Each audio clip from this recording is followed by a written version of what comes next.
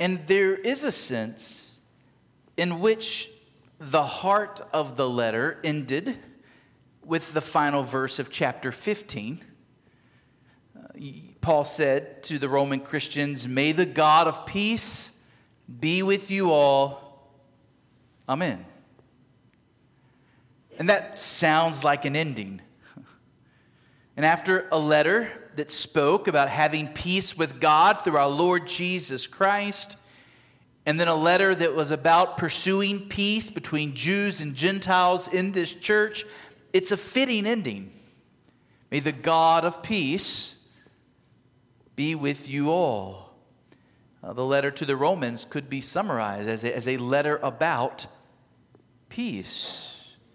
And if you're going to have peace, whether it's peace with God through our Lord Jesus Christ, whether it's peace with one another, it must come from God Himself, the God of peace.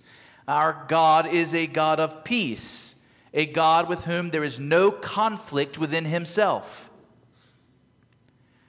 We sometimes have conflict within ourselves. God has never had a moment of conflict within Himself.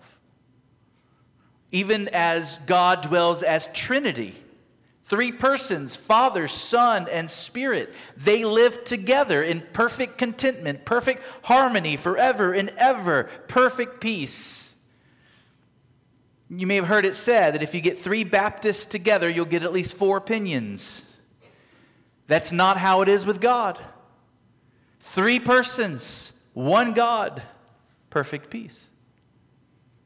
Father, Son, and Spirit are one. They are the never-ending fountain of peace for those who know them, to those who are united to them by faith. And so Paul's prayer for the Roman church is that the God of peace would grant them the very peace he's been talking about throughout this letter. And this should be our prayer for this church, and this should be our prayer for every church and all God's people around the world. And we should never, ever take peace for granted. But we should thank God for it, and we should pray for Him to preserve it among us. And so Paul ends chapter 15 with the word, Amen. May it be. Let it be so. Let it be true. It's a word used over and over again in the New Testament. We often use it at the end of a prayer, and it seems like a fitting ending for this letter. And yet there's another chapter. Because Paul isn't quite done. The heart of the letter, in some ways, it's done, but there's something else that Paul wants to accomplish. You see, he knows some of these folks in Rome. He's never been there, but he knows some of these people to whom he's writing. Some of these people he knows personally. He's met them before. Others he knows probably more by reputation. They're fellow servants, they're men and women who are with him in the mission. And he wants to send a special word of greeting to some of the folks there in Rome. And then, after those greetings, there are a few other last words that he wants to share with these dear believers in Christ. So this morning, we're going to read verses 1 through 16. I'm thinking that I'm going to try and limit it to 3 sermons on these verses 1 through 16. The first 2 I'm calling Profiles in Service. Because what we have here are names, and many of these names are of people who are truly an example to us. Some of these names, we know almost nothing about them, but some of these names, we do know some things about them, and the way they served the Lord Jesus Christ. And there's a reason the Holy Spirit inspired for their names to be recorded in our Bibles as a way of honoring them and setting them before us. And so we're going to spend 3 weeks, I think, on verses 1 through 16. The third sermon will probably be on that last verse, greet one another with a holy kiss. And we're going to talk about how to learn how to start kissing each other. No, not really, but we're going to talk about that verse and how we apply it today. Let's read verses 1 through 16. Verses 1 through 16. I commend to you our sister Phoebe, a servant of the church at Cenchreae, that you may welcome her in the Lord in a way worthy of the saints, and help her in whatever she may need from you. For she has been a patron of many, and of myself as well. Greet Prisca and Aquila, my fellow workers in Jesus Christ, who risked their necks for my life, to whom not only I give thanks, but all the churches of the Gentiles give thanks as well. Greet also the church in their house. Greet my beloved Epaphras, who was the first convert to Christ in Asia. And greet Mary, who has worked hard for you. Greet Andronicus and Junia, my kinsmen and my fellow prisoners. They are well known to the apostles, and they were in Christ before me. Greet Ampliatus, my beloved in the Lord. Greet Urbanus, our fellow worker in Christ, and my beloved Stachys. Greet Apelles, who is approved in Christ. And greet those who belong to the family of Aristobulus. Greet my kinsman, Herodion. Greet those in the Lord who belong to the family of Narcissus. Greet those workers in the Lord, Tryphena and Tryphosa. Greet the beloved Persis, who has worked hard in the Lord. Greet Rufus, chosen in the Lord, also his mother, who has been a mother to me as well. Greet Asyncritus, Phlegon, Hermes, Patrobas, Hermas, and the brothers who are with them. Greet Philologus, Julia, Nereus, and his sister, and Olympus, and all the saints who are with them. Greet one another with a holy kiss. All the churches of Christ greet you. If you were to ask people in the streets, in your neighborhood, what is the highest virtue? I think many would give a correct answer. Love. Even the most staunch atheist, the most progressive liberal activist speaks highly of love. It's in all of our songs. What the world needs now is love, sweet love. A song that I enjoy from the 90s said, I believe that love is the answer. I believe that love will find a way. Everyone supports love. Those who support LGBTQ causes say they do so because of love. And those who oppose those causes say they do so because of love. Those who support the practice of abortion say they do so for love. Love for those women in hard circumstances. Those who oppose abortion say they do so because of love. Love for the unborn child. Everybody wants to be on the side of love. What could be better? What could be higher than love? But the reality is that love itself is not necessarily a good thing. Everything depends on the object of your love. If a person loves murder, that is a terrible kind of love. If a person just loves stirring up strife, stirring up conflict, that's a wicked love. If you are full of love, but your love is for the devil, that's a horrendous kind of love. Similarly, hatred is not necessarily a bad thing. It all depends on the object. I hope you hate sin. I hope you hate child abuse. I hope you hate deceit and corruption. So when it comes to love, when it comes to hatred, everything depends on the object. What do you love? What do you hate? And as we look at these verses, it is not hard to see the chief object of Paul's love. Oh yes, he loves these people to whom he is writing. These verses are dripping with love as he loves these people that he's greeting. I can't be there to say hello to them. And in his day, there's no email, there's no phone calls. Getting a letter to someone is hard. So here's an opportunity. Will you express my love? Will you give my greeting? Will you extend my love to these people? He loves these people, but even they are not his chief love. Over and over again, even as he greets these people, Paul can't stop talking about Jesus. Verse 2, welcome her in the Lord.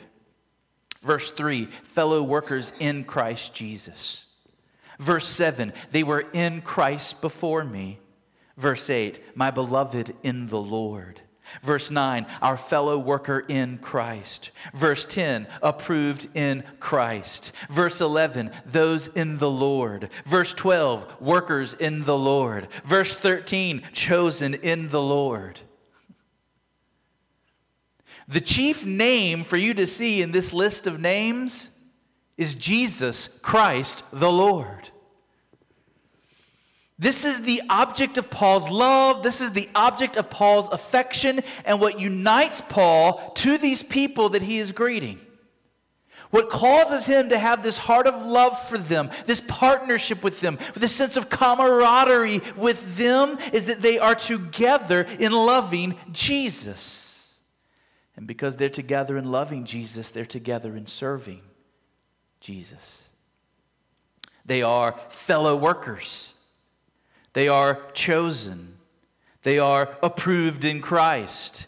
They are, most fundamentally, in Christ. Mount Hermon, before we could even talk about our love for one another, our love for fellow believers around the world, it all begins with, do you truly love Jesus? Does your heart burn with love for your Savior? Do you find your love for Christ to be so deep and so rich that he just comes into your regular conversation? Do you find Jesus on your lips often? Do you find that you can't even write a letter or have conversations where he's just coming in? You just find yourself talking about him. And do we see that it is our union with Christ and our love for Christ and our common service to Christ that binds us together in love for one another?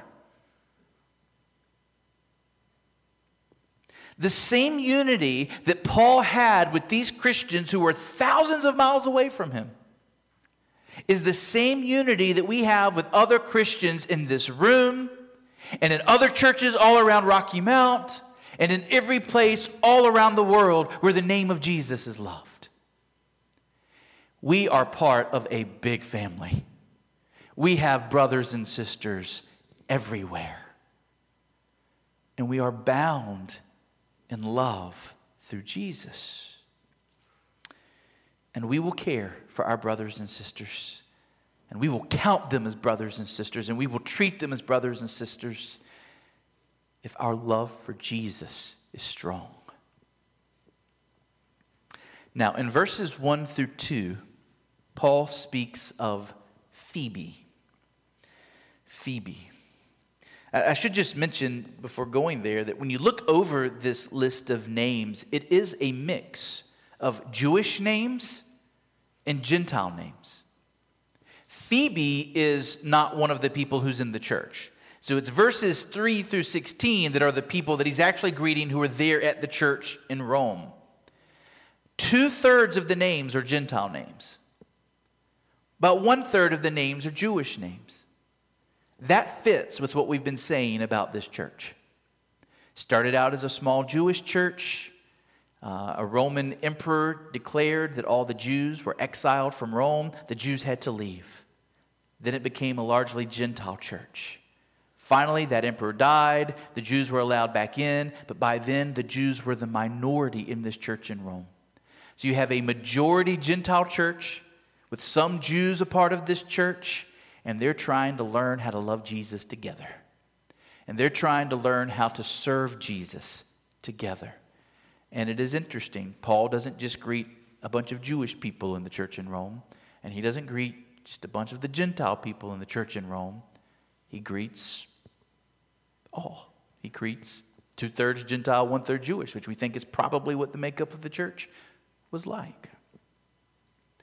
But then there's Phoebe, and he is commending Phoebe to the Christians in Rome. I commend to you our sister Phoebe. Well, what did it mean that he was commending this lady to them? Well, put simply, it means Phoebe's coming to Rome. Phoebe is on her way, and Paul wants this dear sister in Christ to be well received when she gets there. He is adding his commendation to her, so when the Christians in Rome receive her, they will know, hey, this is a fellow sister in Christ. This is a fellow servant. This is someone we need to make sure we welcome her, we love her, we care for her. Remember, in the ancient world, inns were not a place for reputable people to stay when traveling. There were no holiday inns. There were only mostly disreputable inns. And so when people traveled, they had to depend upon the hospitality of others. They were often trying to find through their networks of friends and family, who can receive me? Where can I stay? Who has a bed for me? Phoebe's coming to Rome. It's possible she's going to need a place to stay. It's possible she's going to need some hospitality. She's to be welcomed as a sister. She's to be welcomed practically with food and lodging and even friendship. Paul says to the Roman Christians, verse 2, help her in whatever she may need from you. We could preach a whole sermon on that verse just about the call there for Christian hospitality. I think this also indicates that Phoebe is the person delivering this letter to the church in Rome.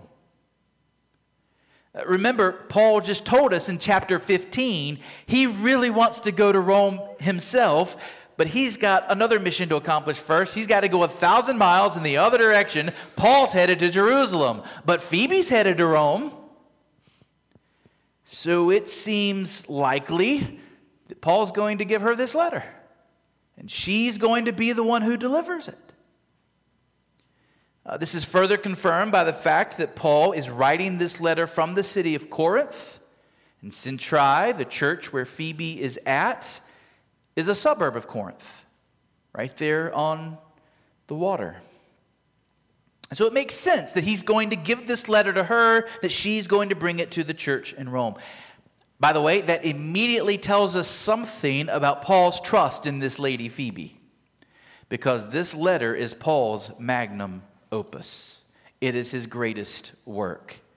Romans is the longest of Paul's letters. It teaches the gospel more thoroughly than any other writing that we have. It teaches the way of salvation. It teaches the nature of the Christian life. I have argued and continue to argue that the book of Romans is in some ways the apex of the Bible.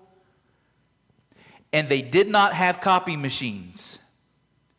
And they did not have printing presses.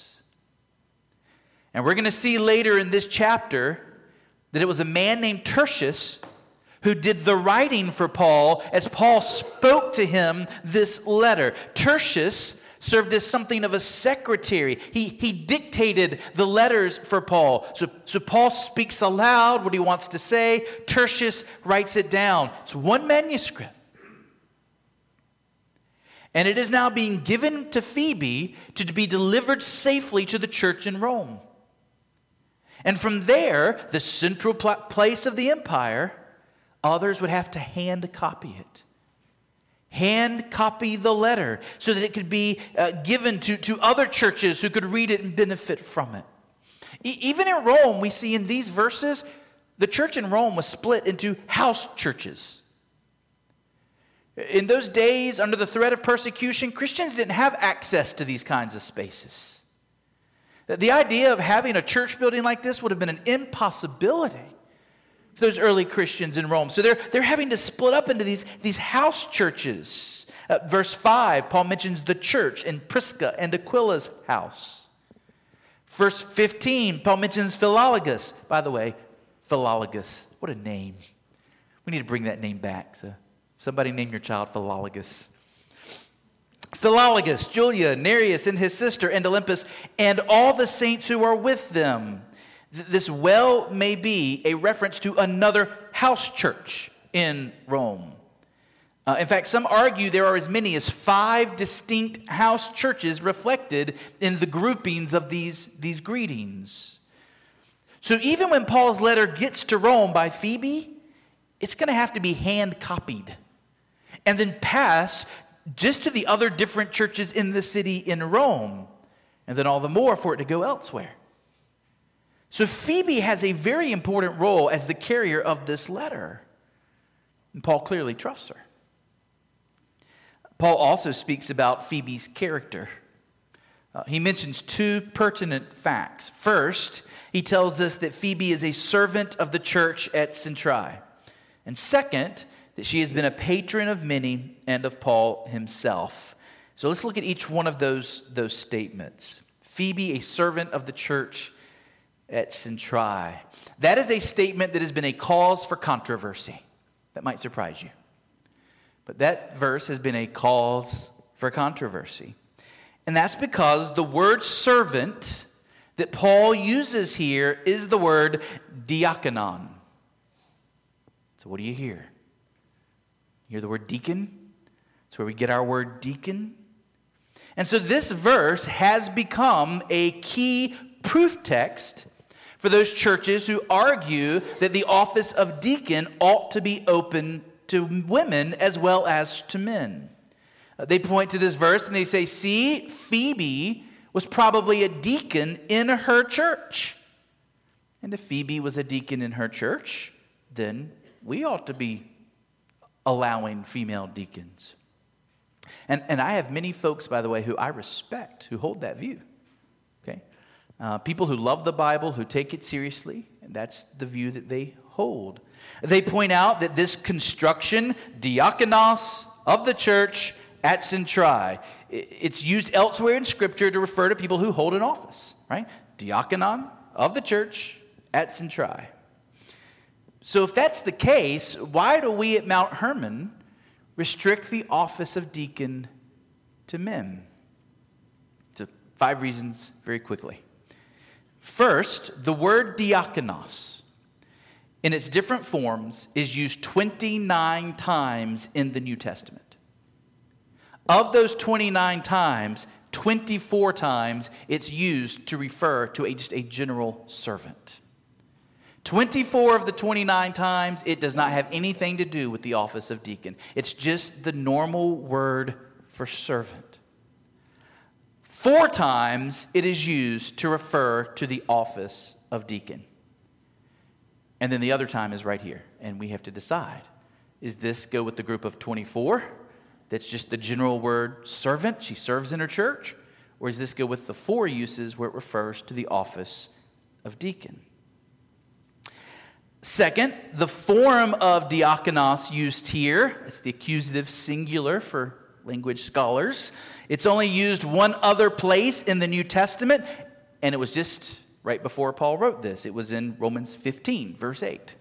So in Romans 15, verse 8, Paul uses the exact same word. It's the only time it's used exactly this way as it's used in 16. And it's Romans 15, 8. I tell you that Christ became a servant to the circumcised to show God's truthfulness. So in this verse, it's clear. It's not referring to an office of deacon. It's talking about Christ as a servant. Third, the Bible seems to establish a pattern where women flourish and thrive under male leadership. This is the pattern established for marriage in the Christian home, and it extends to the local church as well. So that Paul says in 1 Timothy 2, verse 12, I do not permit a woman to teach or to exercise authority over a man. And he makes that statement just before he gives the qualifications for both the offices of elders, pastors, and deacons. And he gives those qualifications in the masculine gender with men clearly in mind. Those who take the Bible's teaching about male headship seriously while affirming women deacons do so by arguing that the office of deacon doesn't have to be an office with authority over men.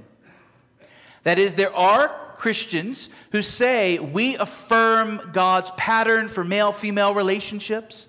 We affirm males and females are equal in dignity, each in their own way representing the glory of the God who created us. And we believe that God created men and women to have differing roles. Okay? Equal in dignity, different in roles, and that women are not to have authority over men in the church. But they say we do believe women can be deacons if what we do is give them a role of deacon where there's no authority over men. And so, for example, in the church where John Piper pastored, you guys hear me quote Piper all the time, they have women deacons. But their deacons do not meet together as a board like ours do. We have deacon meetings and we get our deacons together and we flesh out decisions together. That's not how they deacon. Instead, in their church, deacon basically means the same thing as a ministry leader. So the head of the music ministry is a deacon, and the head of this ministry is a deacon, and the head of that ministry is a deacon, and the head of the women's ministry is a deacon. And she's a woman, right? Because in that ministry, she's not going to have authority over men. But that leads to a fourth point. The pattern of deaconing in the Bible seems to be that of an office that does have authority over men and women and has deacons working together, not as ministry leaders, but as a plurality. The fact is, God has given the oversight of the local church to pastors, to elders. But then we see in Acts 6 that in order that the pastors may devote themselves more fully to the Word of God and prayer, God instituted the office of deacon. And the role of deacons is to come alongside the pastors, the elders, to help relieve them of some of their responsibilities so that they might more fully focus on the priorities of prayer and the preaching of the Word. So as I understand the office of deacon, deacon responsibilities are pastoral responsibilities. Deacon responsibilities are elder responsibilities that have been delegated to the deacons, which is why the character qualifications to be a deacon are the same as the character qualifications to be a pastor. That means the responsibilities of deacons are very important, and they affect the entire church, both men and women. And just as pastors are to serve in a plurality, as pastors are always mentioned as sharing leadership together, that's also the pattern we see for deacons. We never see the deacon over this or the deacon over that. What we see is deacons working together, so that when the pastors of the church in Jerusalem saw that they could no longer be faithful in prayer and the word, because they were having to spend so much time helping with the daily distribution of food, they appointed deacons. They appointed 7 men, and they were all men who were now responsible to take over that daily distribution that apparently included many hundreds or even thousands of people in the church. In other words, it's not that the 7 deacons were themselves going house to house distributing the food. It meant probably they were administering. They were overseeing, they were organizing, they were recruiting, they were working together as a plurality to help make sure this ministry goes well. The care of the members of the church was a pastoral responsibility, but the care of the members had become such a big responsibility that the pastors needed help. And so deacons were brought on board to assist, to take some of those responsibilities.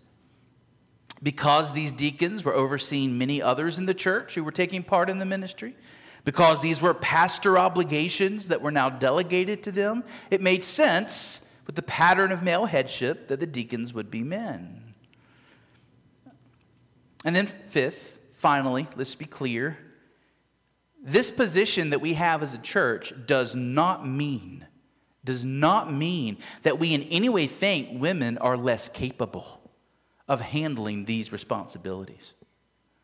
We do not believe for a moment that there is anything inherent in females that make them somehow less able to do these things than males. In fact, women throughout history have often been faithful managers and administrators of the home, which would in many ways make you think they would have been way more qualified to oversee the distribution of food in Acts 6. So the issue is not ability. That's not the issue. The issue is authority. And God teaching us through his patterns of authority that this is his world, not our world. And he is more greatly glorified in our lives when we follow his patterns of authority. When men practice true faithful leadership in a mission, and then women are able to come alongside with all of their unique gifts as true faithful helpers, both groups thrive. The joy and well-being of women is helped, not hindered, by male headship when it's done rightly. So I think when you do a fair assessment of 1 Timothy 3, Acts 6, the use of the word diakonos throughout the New Testament, I think the weight is pretty solidly on the side that we should translate this word as servant the way the ESV does, and not as the word with the word deacon. I don't believe Phoebe was a deacon in her church, but she was clearly a faithful servant of her church. Ladies in our church, please don't think that somehow, because the office of deacon is closed to you, that in some way means that you cannot use your gifts and abilities in the service of Christ and in this church. And by the way, I don't think many of you are thinking that. I don't think many of you are going home at night and punching the wall because you're so upset that you don't have opportunities to serve here. There are opportunities everywhere. And I am thankful for 116 years. Think about all the ladies throughout the long history of this church who have served in substantial ways and made a lasting impact. How many of us have been helped, encouraged, and positively influenced through the ladies of this church? I think about those who were dear women when I first came here who are no longer with us. Some of the dear ladies of our church that I had the privilege of preaching their funerals. And just thinking about, sitting with their families, sitting with some of you and thinking about the stories of how their years in teaching Sunday school, their years in working with the ladies, their years in caring for people in their own times of grief, and the impact, the lasting impact that those ladies had. We could give testimonies in here about the impact of women who faithfully served this church. And there are many in the room right now. We have Phoebes in this church. And so I guess the application is, may they abound. may we have many Phoebes in this church. In fact, I think it's worth pointing out at least 10 of the names that Paul greets in the church in Rome are females. Some of them we're not sure, is it a man, is it a woman, okay? But just because of the spelling, some of these names, all we have is the name. And, some names are not clear, right? So we don't know for sure, but about 10 of them we're sure. These are female names. These are women who were active in serving the Lord Jesus, serving the church, and Paul knows about them. Whether he's met them or not, he's heard of them by reputation. They are leaving a mark, a legacy of service. And he's saying to the church in Rome, here's another one. Phoebe's coming. A faithful servant. And then what about that second statement about Phoebe? She has been a patron of many others, as well as Paul himself. I think he's speaking here about the generosity of Phoebe. It's typically the idea of this word patron, and it seems to be the Greek word that they're translating here. It seems to be a word that's talking about helping, coming alongside and helping, but particularly helping through financial gifts. It's possible that Phoebe was a lady in a strong financial position where she was able to help a lot of the believers around her. And that way she may have been very similar to a Lydia. Remember Lydia, the seller of purple, right? Who came to Christ and was able to serve the Lord. Christians often found themselves in poverty in the first century. Christians often found themselves cut off from their livelihoods, cut off from their families. And by the way, that's also true in the 21st century. Not so much here, But in other places around the world, there are people who lose their livelihoods and their connections with their family members because of their faith in the Lord Jesus Christ.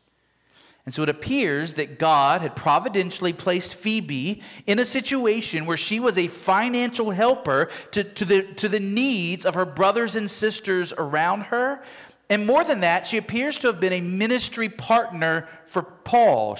Paul says she had also been a patron of him. And so she was someone who was using what God had entrusted to her for the sake of the ministry, the sake of the mission, the spread of the gospel around the world. And so in Phoebe, we have an example of a woman who loved the Lord Jesus. Her life had been transformed by the gospel. And because of the salvation she had found in Christ, she now found delight in serving and helping the cause of Christ and his people. So Mount Hermon, if we want to be like Phoebe, we have to get to the heart of the matter. And so we end where we began. What is your chief love? What is it that causes your heart to burn within you? As you go through your day, each day, what is it that's motivating your decisions? What is motivating your actions? Is it love for Christ above all? I would encourage us to take a fresh account of our sins, to take a fresh account of what we deserve, and then take a fresh account of what Jesus Christ has done for us. And as we do that, we should see how he lived for us, how he died for us, how his blood has taken away our sins, right? Our contribution is the sin. His contribution was his own blood, his own life. And even now, he cares for us so gently. He cares for us as with a tender reed, right? We're just on the... If he touches us even a little bit more strong, we're just going to break. No, he's so gentle with us. He's interceding for us in heaven. He's working everything in this world for our good. See Christ as the lover of your soul. See Christ as the epitome of glory. Think about the day, dear Christian, when you will see the glory of God in the face of Jesus Christ with glorified physical eyes, and it will be the most amazing thing you've ever seen. Let your love for Jesus swell. Let your love for Jesus grow. Let your love for other things that are trivial, that don't matter, begin to fade as you narrow in, so that everything you love for Jesus' sake. And may that make us a more serving and a more generous people. Amen. Amen.